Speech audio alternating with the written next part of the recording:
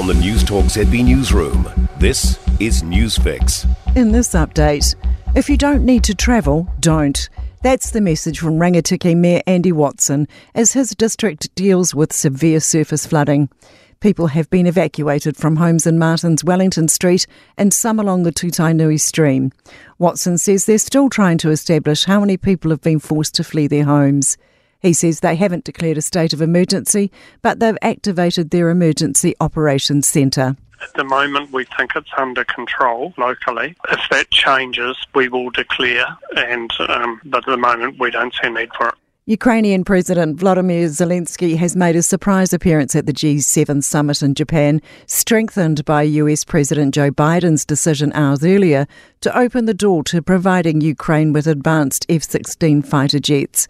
Zelensky spent much of the day meeting with leaders from the world's wealthiest democracies and making his case for more aid after 15 months of battling against Russia's invasion of his country.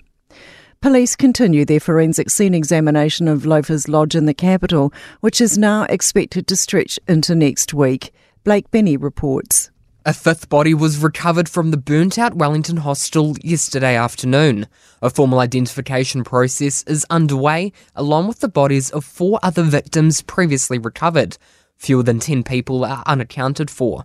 A 48-year-old man appeared in court Friday facing arson charges relating to the deadly blaze. He's been remanded in custody until next month. Some fair forestry contractors could be on the brink of closure due to a lack of certainty about the industry's future. It follows the release of a ministerial inquiry into woody debris.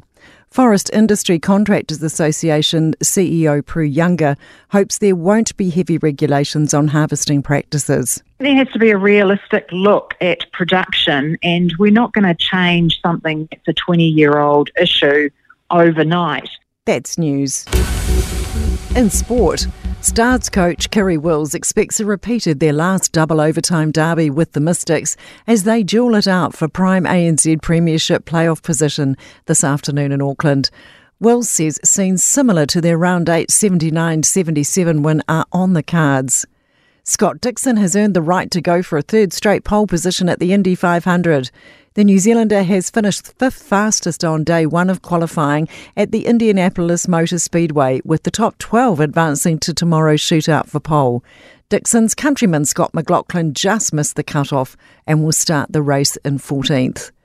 Prolific striker Roy Krishna is open to returning to the Wellington Phoenix football side as a free agent. More runs for Devon Conway in cricket's Indian Premier League. The Black Caps left-hander has belted 87 off just 52 balls to lead Chennai to a 77-run win over Delhi. That's sport. I'm Sandy Hodge.